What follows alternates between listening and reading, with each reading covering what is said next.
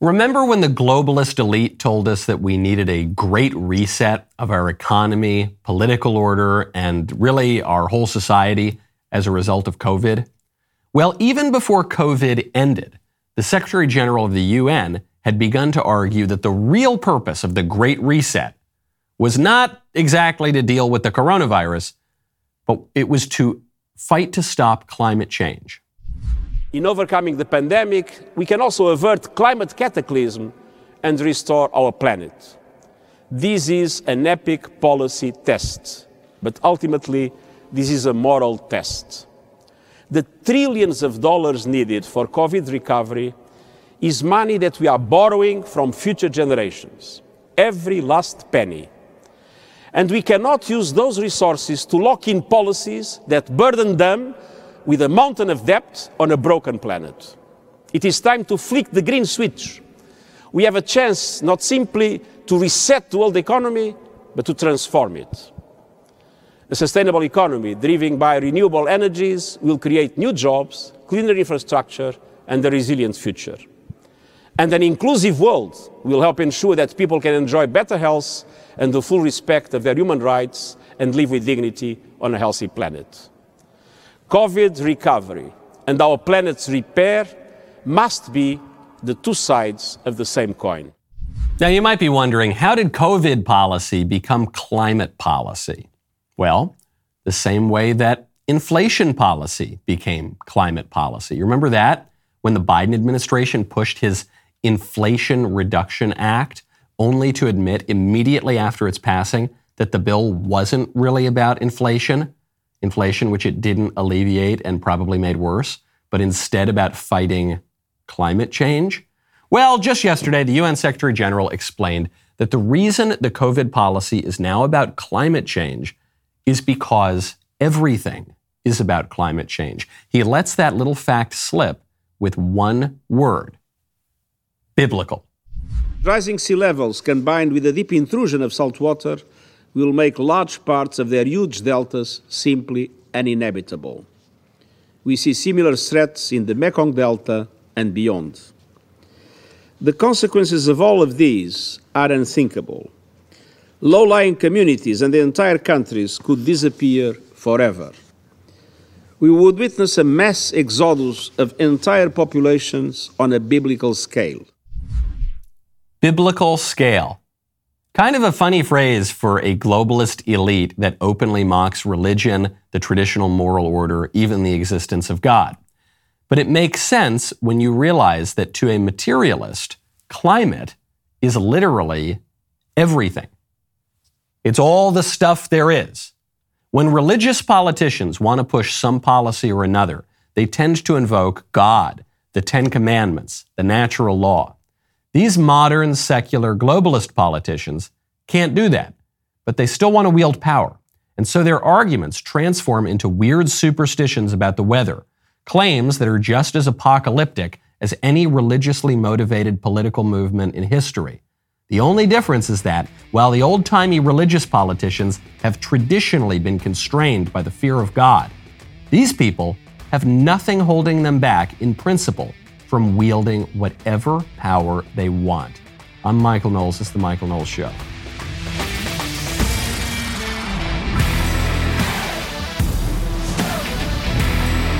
Welcome back to the show. Later on in the show, we have a really important interview. You know that I think that pretty much only one news story matters right now, and it happens to be the story that the establishment media will not talk about. That is the environmental catastrophe in Ohio, the train that derailed and sent a ton of poison all up into the air in East Palestine, Ohio.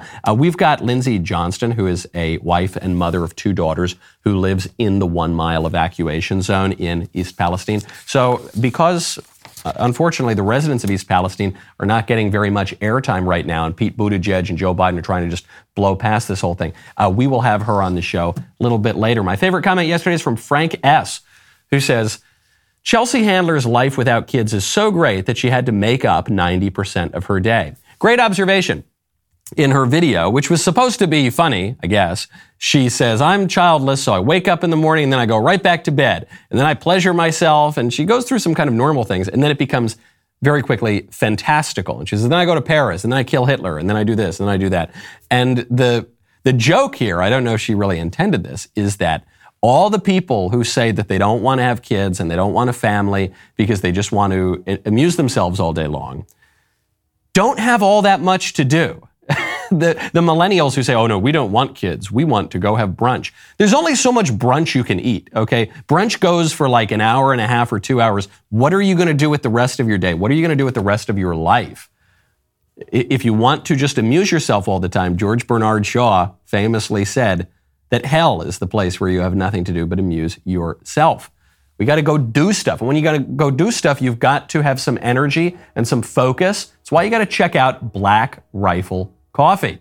Right now, go to blackriflecoffee.com, use promo code Knowles. Black Rifle Coffee is fueling Americans before they go out and do epic things with their lives. Led by a team of military veterans, the guys at Black Rifle Coffee are hyper-focused and hyper-vigilant in everything they do. Lucky for you, they are obsessed with making great coffee, because every great adventure starts with a great cup of coffee. They serve great coffee to folks who love America, and that's the start and end of it. More than just making great coffee, Black Rifle Coffee's missionary goal is to give back to Americans who have fought and are fighting for freedom in this country. They want to sell enough premium coffee to be able to build a support network for veterans, first responders, and law enforcement. If you want to support this incredible company, go to blackriflecoffee.com, use promo code Knowles at checkout for 10% off your purchase and your first coffee club order. The coffee is one of a kind, but it's your support that gets gear, funding, and supplies into the hands of those on our front lines. Go to blackriflecoffee.com, promo code Knowles, get 10% off. You can also find Black Rifle Coffee in grocery and convenience stores near you. Black Rifle Coffee, America's coffee. Speaking of one world government, speaking of the United Nations and the great resetters and the globalists trying to take all of our political power away, Elon Musk just showed up to the World Government Summit and used his appearance as an opportunity to attack the very idea of world government. One thing I should say, and I know this is called the World Government Summit, but I think we should be maybe a little bit concerned about actually becoming too much of a single world government. If I may say, that we want to avoid creating a civilizational risk by having, frankly, this may sound a little odd, too much cooperation between governments. If you look at, say, at history and the rise and fall of civilizations, that really all throughout history, civilizations have risen and fallen, but it hasn't meant the doom of humanity as a whole, because there've been all these separate civilizations that were separated by great distances. And so, say like while Rome was falling, Islam was rising, and so you had like the sort of caliphate doing incredibly well while Rome was doing terribly, and that actually ended up being a source of preservation of knowledge and many scientific advancements.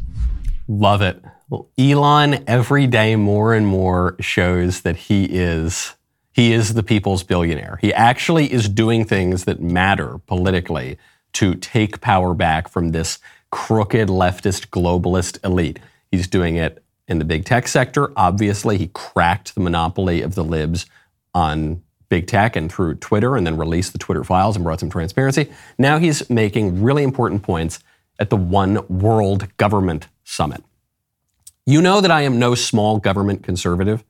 I don't think the founding fathers were small government conservatives. I think the idea of a small government in a country of 330 million people that spans from sea to shining sea and has an empire overseas is laughable, and it's never happened anywhere, and it will never happen in real life. But I am a strong proponent of limited government. I want government to be confined to its proper limits. And what these globalists, what the great resetters, what the one world government type elites want is no limits whatsoever. It's amazing that we look back on forms of government from the 17th century, from the 16th century, and we say, oh, that was terrible. It was so backwards. In those centuries, you had monarchies. In fact, you had divine right monarchies who believed that they had a right from God to rule their nations. Divine right monarchs claimed much less power than our current globalist elites. Because divine right monarchs, at least, believed that they were held in check by God. They were accountable to somebody. And they were quite accountable to somebody because if they acted in a way that was unjust, they were going to roast for eternity.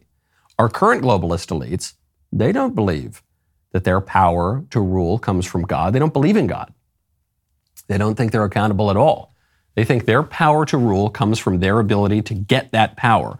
And they've done a bang-up job of taking power away from you in recent years. And so there are no limits in principle to what they will do. Divine right monarchs at least appreciated the principle of subsidiarity. The emperors, the Holy Roman emperors, the emperors throughout history at least recognized the principle of subsidiarity, that you would have decisions made at the most local level possible, where those decisions could be made with competence, where power could be exercised with competence. And then if it couldn't at a more local level, then you'd bring it up to another level and another level and another level. We have that here in America. We call it federalism. You make decisions at the town level, then at the state, the county maybe, then at the state, then and only then at the national level. At least that was the idea that our country was founded on.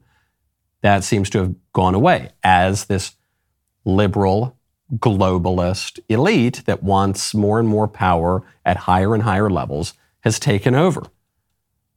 This is a big threat, and very few people are standing up against it. Very few people who at least could be invited to these sorts of events are standing up against it. Elon Musk happens to be one of them. Now, speaking of governing the world, the U.S. diplomat who's sent to Afghanistan has obviously her work cut out for her, a lot of problems in Afghanistan, and she has decided that there's one special tool that she can offer to the women of Afghanistan to help alleviate their plight, which we'll get to in 1 second. First, though, do you have a will? You should. If you don't, you got to check out Epic Will. Right now, go to epicwill.com, use promo code Knowles. Recent surveys have revealed that 100% of people will die at some point in their life. This is what the studies show. I cannot stress enough how important it is to write a will, and Epic Will is here to get you started. A will is not just for the elderly or for people with a room full of valuable collectibles. A will is about leaving behind your legacy, having your voice heard when you can't speak for yourself, and being there for your loved ones even after you are gone. For just $119 and in as little as 5 minutes, Epic Will can help you create your last will and testament, living will, and even healthcare power of attorney. Their step-by-step online form makes it super duper easy. All you've got to do is fill in the blanks. 50% of Americans don't have a will. Do not just be another statistic. I waited way too long to put my will together. I now feel much more secure about what's going to happen to my money and my stuff, and most importantly, my kids. Go to epicwill.com, use promo code Knowles to save 10% on Epic Will's complete will package. That is epicwill.com, promo code Knowles. Karen Decker, the chargé d'affaires of the U.S. mission to Afghanistan. This is the top diplomat that we have in Afghanistan. Karen Decker recognizes that Afghans, and especially Afghan women, have a lot of challenges right now. And so she's offering them some suggestions on how to improve their lives. She tweets, quote, "Are Afghans familiar with hashtag Black Girl Magic and the movement it inspired? Do Afghan girls need a similar movement? What about Afghan women? Teach me. Ready to learn. Hashtag Black History Month, at Beyonce, at Lizzo, at Regina King." I don't know who Regina King is. Afghan women come up to the embassy or consulate or whatever the U.S. has in Afghanistan. They say, please, can we have bread? Can we have money? Can we not be terrorized by the Taliban? Can you give us guns? Can you give us... And Karen Decker stands there. She goes, I think the best I can do is a tweet about Black Girl Magic. Have you checked out Black Girl Magic? Oh, yeah. No, forget about money and guns and food and opportunities and power. And no. What you need is Black Girl Magic. I don't know what Black Girl Magic is. I certainly don't possess any of it. I'm not familiar with the movement that it inspired. I'm skeptical that any such movement exists. And I am totally convinced that black girl magic will not solve the problems that Afghan women face. I'm not sure that anything will solve the political problems Afghan women face, but certainly not black girl magic. I don't think Black History Month will solve their problems. And I don't think even Beyonce will solve their problems. This is not the first crazy tweet that Karen Decker has sent out. Karen Decker tweeted out not that long ago, quote, in 1960, 4 black students ordered coffee at a diner in Greensboro, North Carolina. They were refused service, but they would not leave. They came back the next day and a sit-in movement was born. Has nonviolent protest ever been successful in Afghanistan? Why or why not?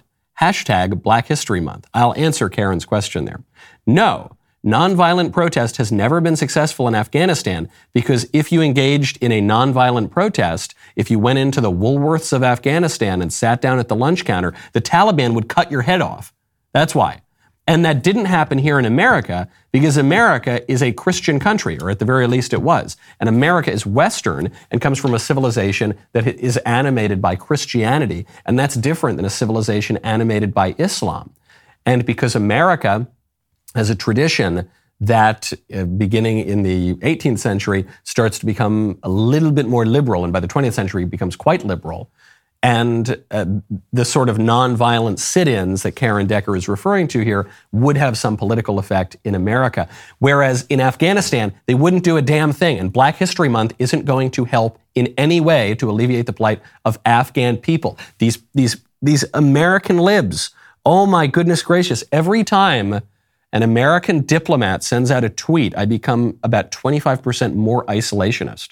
I'm not isolationist by nature, but every time I see some of this cringe-inducing nonsense, this liberal piffle claptrap, I want to pull my hair out and I want to build a gigantic wall all around the continental United States, and I want to just divorce our country from the rest of the world. So embarrassing is this nonsense.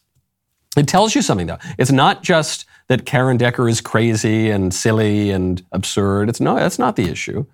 She is articulating the beliefs of the liberal elites who control our country. It's deeply unserious. It's absurd to try to apply these lessons to Afghanistan. We tried it for 20 years. It didn't work. Hence the problems that Afghanistan is in right now. But what is she articulating? What she is articulating is the slogans of the civil rights movement and pretending that these slogans of the 1960s civil rights movement in America will apply to the entire world. It won't. And why? Why does everything seem to come back to the civil rights movement?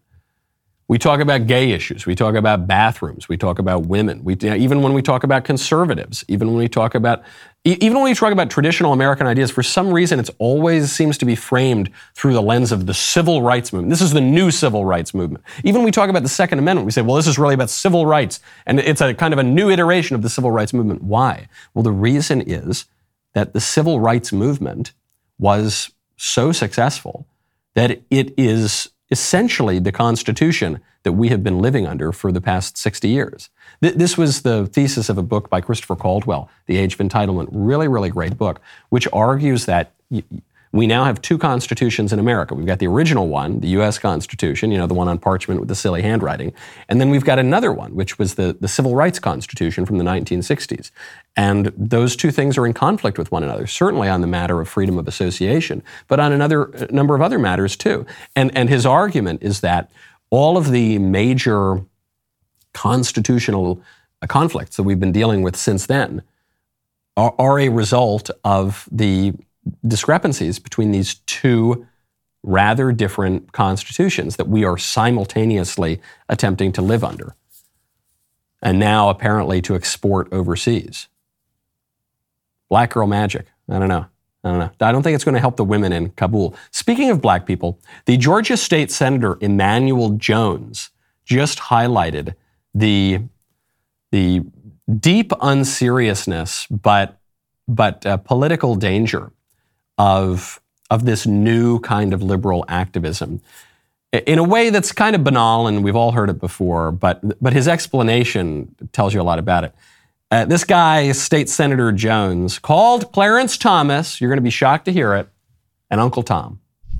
place a statue of Clarence Thomas on this grounds, we cannot avoid that conversation, so I'm not going to avoid it either. In the black community, we have an expression, and I don't want to use this label too deeply here because I'm just trying to tell you what we have in the African American community. When we talk about a person of color that goes back historically to the days of slavery and that person betraying his own community, we have a term in the black community. That term that we use is called Uncle Tom. And Uncle Tom is either a fictional or non-fictional character. I don't really know the origin of Uncle Tom, but it talks about a person who back during the days of slavery sold his soul to the slave masters. This Clarence Thomas, he's an Uncle Tom. And what's an Uncle Tom? It's either a fictional or a non-fictional. You know, come to think of it, I have no idea who the hell Uncle Tom is, but I'm going to call Clarence Thomas one because I don't like him. That sums it up perfectly. That sums it all up. Hey, I don't have any idea what I'm talking about, but screw you, Clarence Thomas. Those are the attacks generally on Clarence Thomas and on most conservatives. But it shows you something that I have been yelling about for years and wrote a whole book about that became a #1 national bestseller, Speechless, Controlling Words, Controlling Minds, and that we've got to pay a lot of attention to. Idioms crop up that people often use unthinkingly. This guy is using the idiom Uncle Tom unthinkingly. He doesn't know what it means. But that happens for a lot of us all the time. Let there be light. Forbidden fruit. Am I my brother's keeper? Fire and brimstone. The blind leading the blind. Go the extra mile. All of those idioms come from the Bible. Most people don't know that they come from the Bible. In fact, many people who have never read the Bible, who don't believe in the Bible, will use those idioms all the time. That's how culture works. Culture works by certain texts, by certain pieces of art, by certain rituals, just creeping in and not only being inserted into your language, but actually coming to constitute your language. And by constituting your language, it constitutes the way that you think. And that's what you're seeing here with Uncle Tom. This guy has no idea what the context of Uncle Tom is. He just knows that Uncle Tom means black people aren't supposed to be conservative. That's what he knows about Uncle Tom. And so he just says it. Beep, boop. He's not thinking. This is not a particularly conscious human being. But he's just saying, beep, boop, beep, Clarence Thomas. He's Republican. He's conservative. Bad. Beep, boop, Uncle Tom. It's wrong. You got to vote Democrat. Beep, boop, beep, beep, boop. And that's how culture works. And the libs have done a very, very good job. And as they are pushing the Bible out of our culture, as they're pushing the Bible out of schools, they're pushing these idioms. They're pushing these ways of thinking. They're pushing this language out of our head. That's why they're so obsessed about doing that. That's why they're so obsessed about putting the weird gay porn and the weird liberal intersectionist texts into the schools. The reason they're doing that is not so you can learn some lesson about a racial hierarchy. I mean, that's a secondary effect that they like, but it's more so that your brain just becomes shaped and filled with this kind of language, these kinds of images, and so you will unthinkingly carry out their plans. You won't even know that you're doing it. You know, the European Union officially enacted a statute that allows food producers to incorporate cricket powder into its flour-based products, not because it tastes better, but because the political elites have deemed that eating the bugs is better for the environment. So, right down to the food that you eat, the world wants to make you woke, but not Dennis Prager. He wants to make you wise. And the founder of PragerU is going to do just that with a never-before-seen series exclusively on Daily Wire Plus called The Master's Program with Dennis Prager. Dennis is a mentor with a wealth of experience. What the Master's Program aims to do is take 40 years of wisdom and experience from one of the most influential conservative thinkers in America today and distill it all down to its essence. He covers such topics as the consequences of secularism and is human nature basically good? It's as thought-provoking as it is illuminating. A brand new episode of PragerU's Master's Program is available to stream right now exclusively on Daily Wire Plus.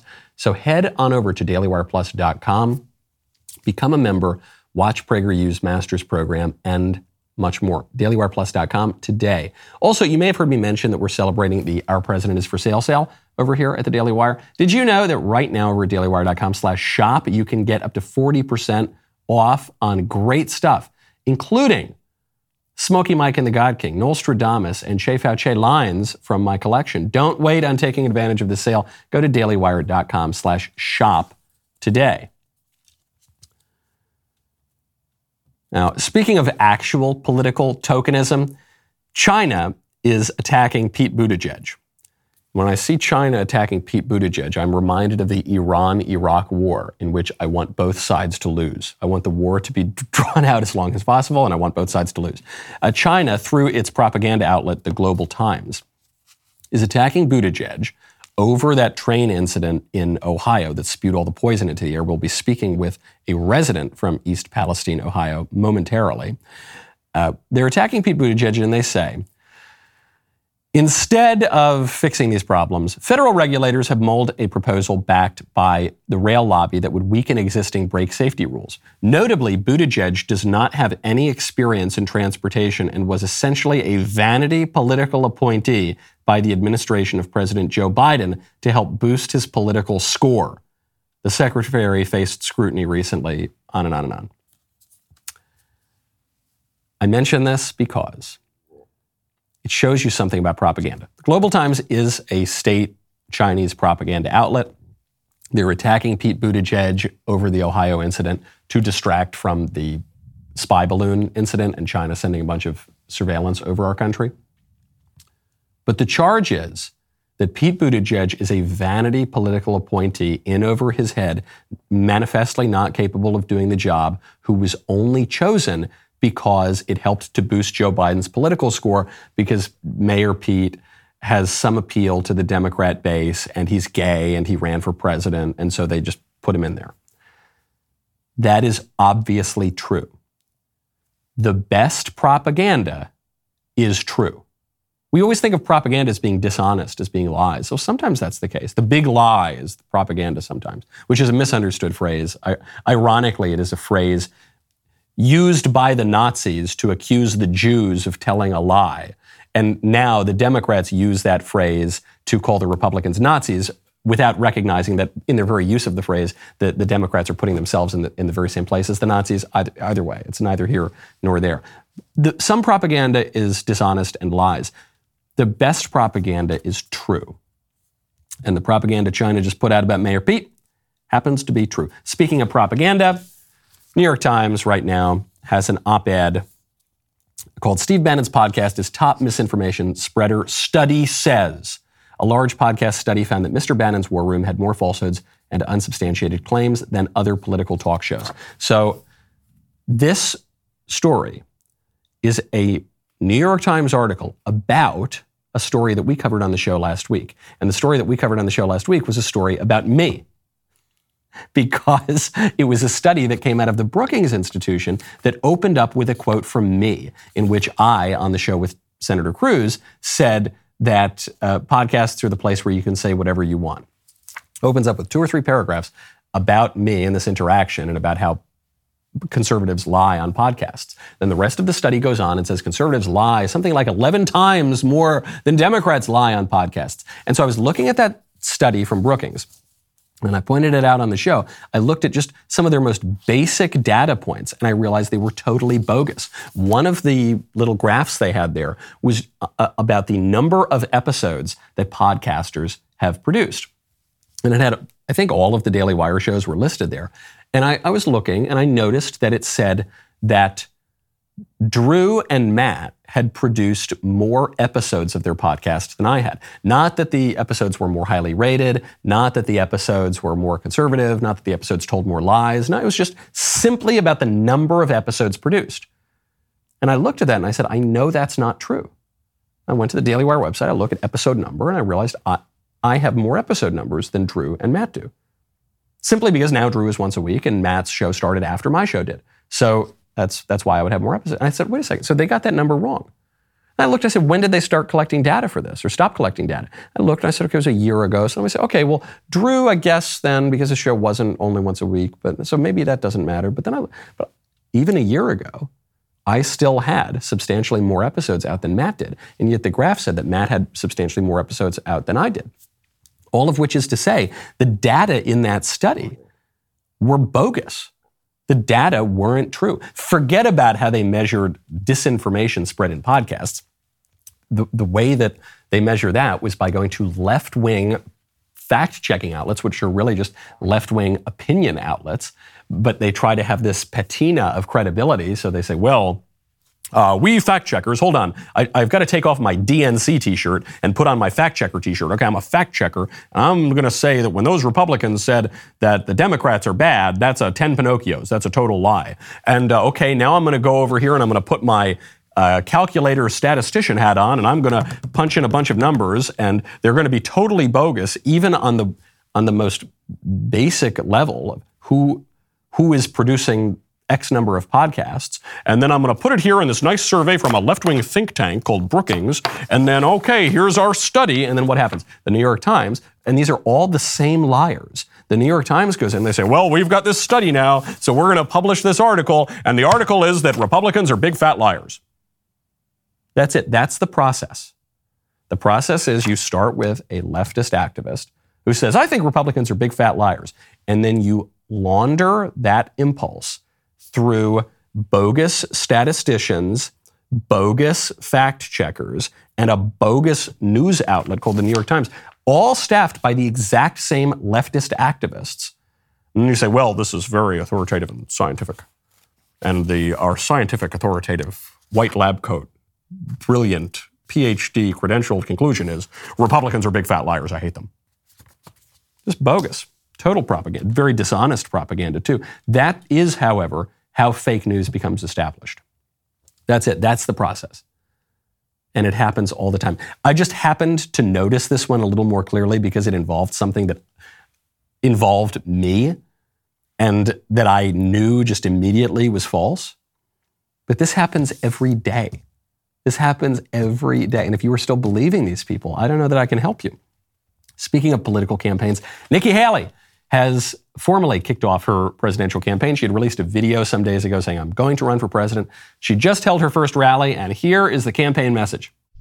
I have always had a deep belief in America, but I know America is better than all the division and distractions that we have today.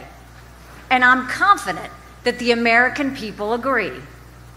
We're ready to move past the stale ideas and faded names of the past.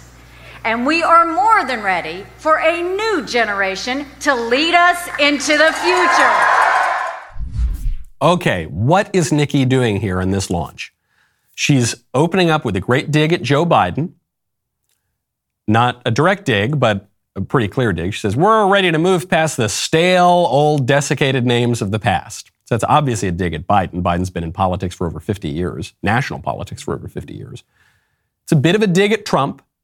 Well, he's a name from the past. He was president starting in 2017. That was a long time ago. Okay. It's a dig at Trump. It's a dig at maybe some of the other candidates. And it's doubling down on Nikki Haley's centrist cred. Nikki Haley has gotten some bona fides in lots of different areas of the right. She worked for Trump. She put her hand up at the UN and she stood up against the bad guys. She also was more moderate and conciliatory when she was a governor of South Carolina. She can talk very tough. She can also be a little more moderate in her speech. Which side is she going to run on? She's picking the center lane, as she has to. She's not going to run to the right of Trump. Very few people can run to the right of Trump. DeSantis is attempting to run to the right of Trump right now and is being fairly successful at it. Nikki Haley is not going to run to the right of those guys. If you get a Ted Cruz in the race, if you get a Josh Hawley in the race, Nikki Haley is not going to run to the right of them. And so I think she very wisely is saying, no, I'm going to run more of a centrist campaign. And the proof of this is that her campaign message is, we're going to move beyond the past, which is the sort of thing that a lot of politicians say. But if you're running a centrist campaign, it carries even more significance. The super right-wing conservative campaign slogan would be return to the past, return with a V instead of a U, return to tradition. The conservative campaign slogan would be, we're going to look to the past and take the wisdom of the past and bring it into the present and launch it forward into the future. We're going to draw on the best of our tradition, and then we're going to bring that forward. The center-right to kind of more moderate, even say classical liberal campaign slogan is, forget about the past. The past is the past, and we're in the present. We're going to look toward the future. That is going to be Nikki Haley's campaign slogan. I know a lot of conservatives aren't going to like that very much, but I do think that line has some appeal. I think that the number of Burkean conservatives wearing tweed and looking back to the glorious days of the Holy Roman Empire is a relatively small number of Americans. And so Nikki Haley is making a really mainstream play. The question is, can that message resonate in the primary where the conservatives have a lot more say? I'm not so sure, but I still don't think it's a mistake for her not to run further to the right. People need to know their lane. Right now, the lane she's running in is pretty wide open. The right-wing lane is getting very crowded with very, very big personalities. Speaking of politicians, speaking of the center and the right kind of moving so far to the left now that the hard, strong right-wing position is that men are not women and women are not men. Arkansas State Senator Matt McKee is under fire right now for grilling a transgender witness. This is a dude dressed up as a chick. And he asked this man a question that you are no longer allowed to ask the transgender people. Senator McKee, you're recognized. Are you telling us that you're unfamiliar with a large body of medical evidence of the harm that has come upon people that have gone through these processes? I'm familiar with a large body of evidence that shows that providing good affirming care saves lives. Are you saying that you're unaware of the large body of medical evidence of the harm that has come upon these people in these processes that have been gone through?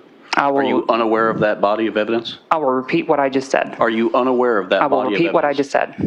You said that you're a trans woman. A trans female, yes, ma'am, sir. Do you have a penis?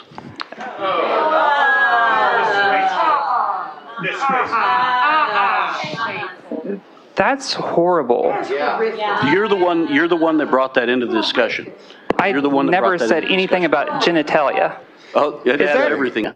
That's horrible. How dare you ask the... Why is that so bad?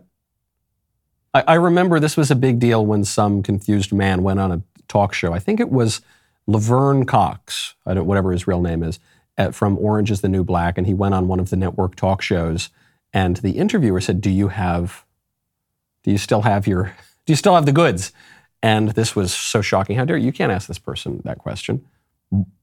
Why not?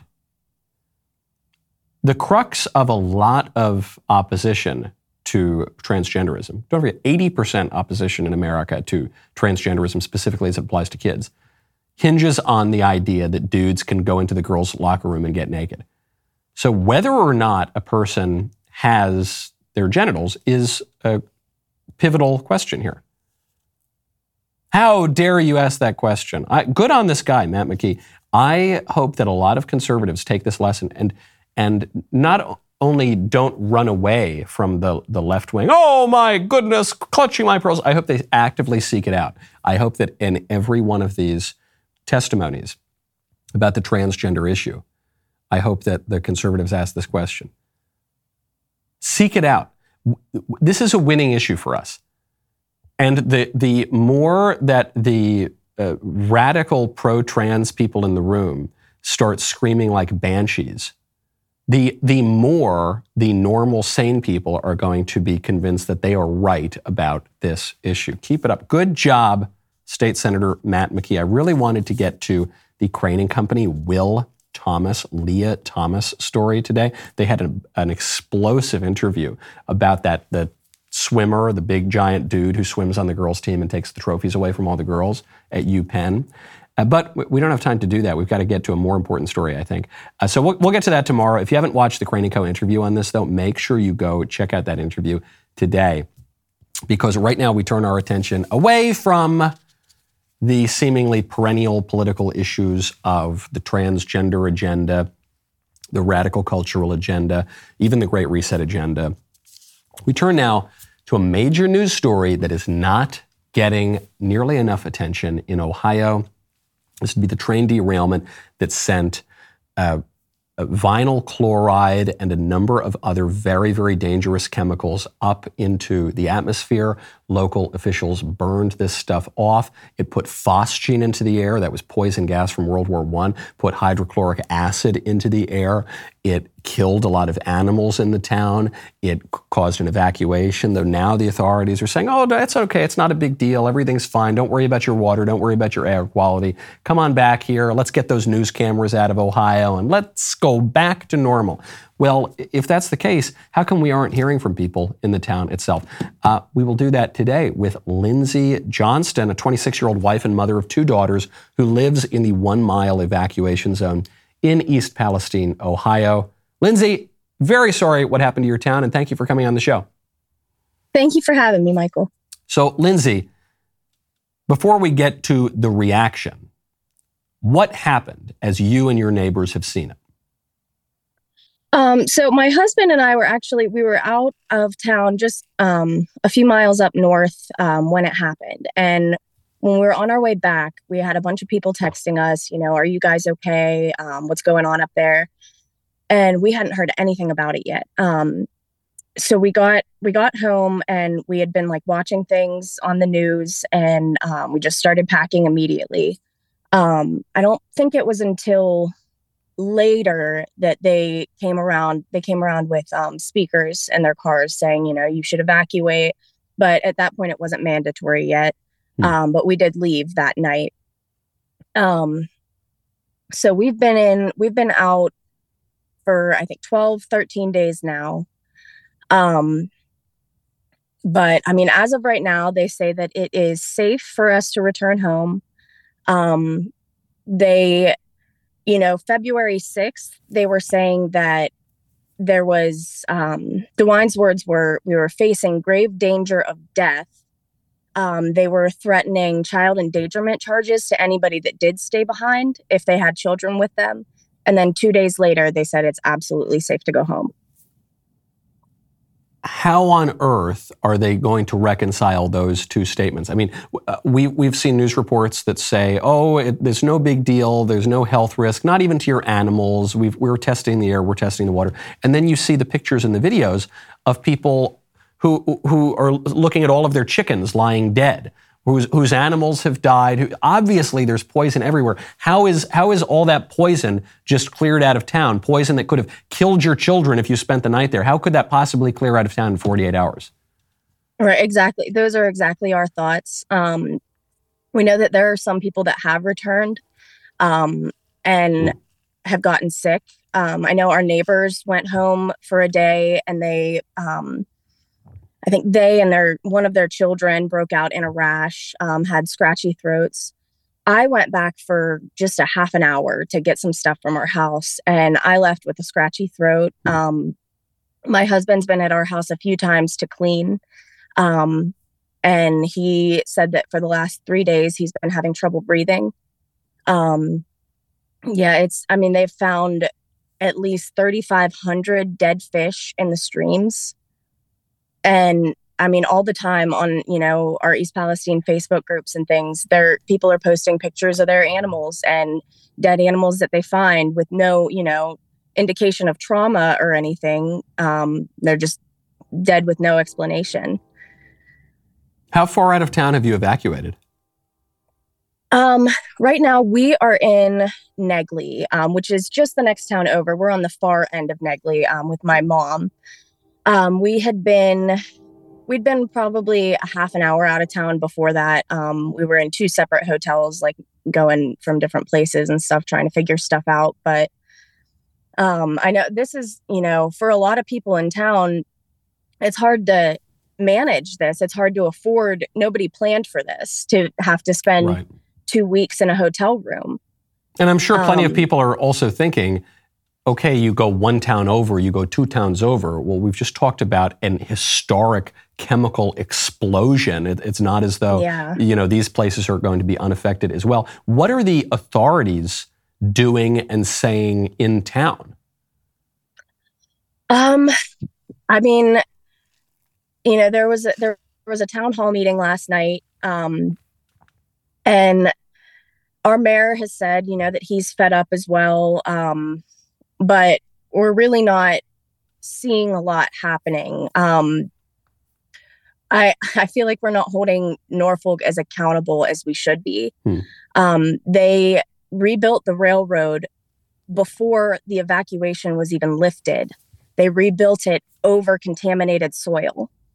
And, it's mostly the help is coming from local organizations getting together, donating water, donating, things to people that need it, sending food to the hotels where there are a lot of residents. But I mean, their official statements are it's safe to return home. The water is safe to drink. But I mean, even Mike DeWine said that he would be drinking bottled water. Of course. And he said that he would return home, but I think that he would also have the financial ability to get, private testing done instead of the testing that's being contracted out by Norfolk Southern. This seems to be the biggest environmental disaster on U.S. soil probably in my lifetime. I mean, you think about maybe 9/11 or, a major terror attack, accepted in terms of just an actual accident, environmental catastrophe, clogging up the air and the water. I haven't seen anything like it. Where's the federal government? I assume Transportation Secretary Pete Buttigieg hasn't come by. I know that President Biden hasn't come. Have you seen anything from the federal government? Well, our county is, in the last election, our county voted 71% Republican. So I kind of feel like maybe we're not that important to the federal government. Wow. And especially with all the language about the flyover country and the deplorables and the irredeemables and let small town America die. Yeah, it's no surprise. I'm not surprised that East Palestine has been completely overlooked by the Biden administration, by the establishment media, by pretty much everybody. But once this news story goes away, as the people who write our news are trying to do more and more so by the hour, you're still going to have to live there. This is where your homes are. This whole town's going to have to live with this. And we can hear that the air is safe and the water is safe. Nobody actually believes that. You're telling me that your neighbors and even your husband are experiencing this is not safe. They are getting sick when they go back to clean the homes. So it's obviously just a complete crock that's coming from the authorities. And it's going to go on for years. And so what's going to happen? You live in this town for 5 years, 10 years, 20 years. What consequences are you going to have to deal with that the railroad isn't going to have to deal with, that the government's not going to have to deal with, that everybody is just going to look past? It's a really, really awful situation. I guess the only thing we can do is call some attention to it and demand that the government do a damn thing about it. Yeah. I mean, we're all concerned of what health issues we might all experience down the line. And I mean, our home values, who's going to buy? If we decide to move away, right? What are we going to do? Who's going to buy? It's people can't, if they're homeowners, they can't just up and leave. If you rent, it might be a little bit easier for you, but we own our home. And so what are we supposed to do? How are we supposed to, avoid this when we don't know what's going to happen in the future and we don't believe what they're telling us? Right. And rightly so. There's no reason that you should believe what they're telling you. In fact, your own experience is proving that what they're saying is not true. Lindsay, we'll have to leave it there. You will be in our prayers, as will everybody in East Palestine. And I hope that there is a little more political help that comes your way from the people who are absolutely overlooking you and the rest of the people in your community right now. Lindsay Johnston, thanks so much for coming on the show. Thank you. The rest of the show continues now. We actually have another great person to talk to. I mentioned him on the show earlier. This is the guy who spoke truth to power. This one conservative guy in that Vice documentary, all the libs clutching their pearls. It was just a marvelous performance. That will be on the member block. You don't want to miss it. Go to dailywire.com/Knowles. Use code Knowles at checkout for 2 months free on all annual plans.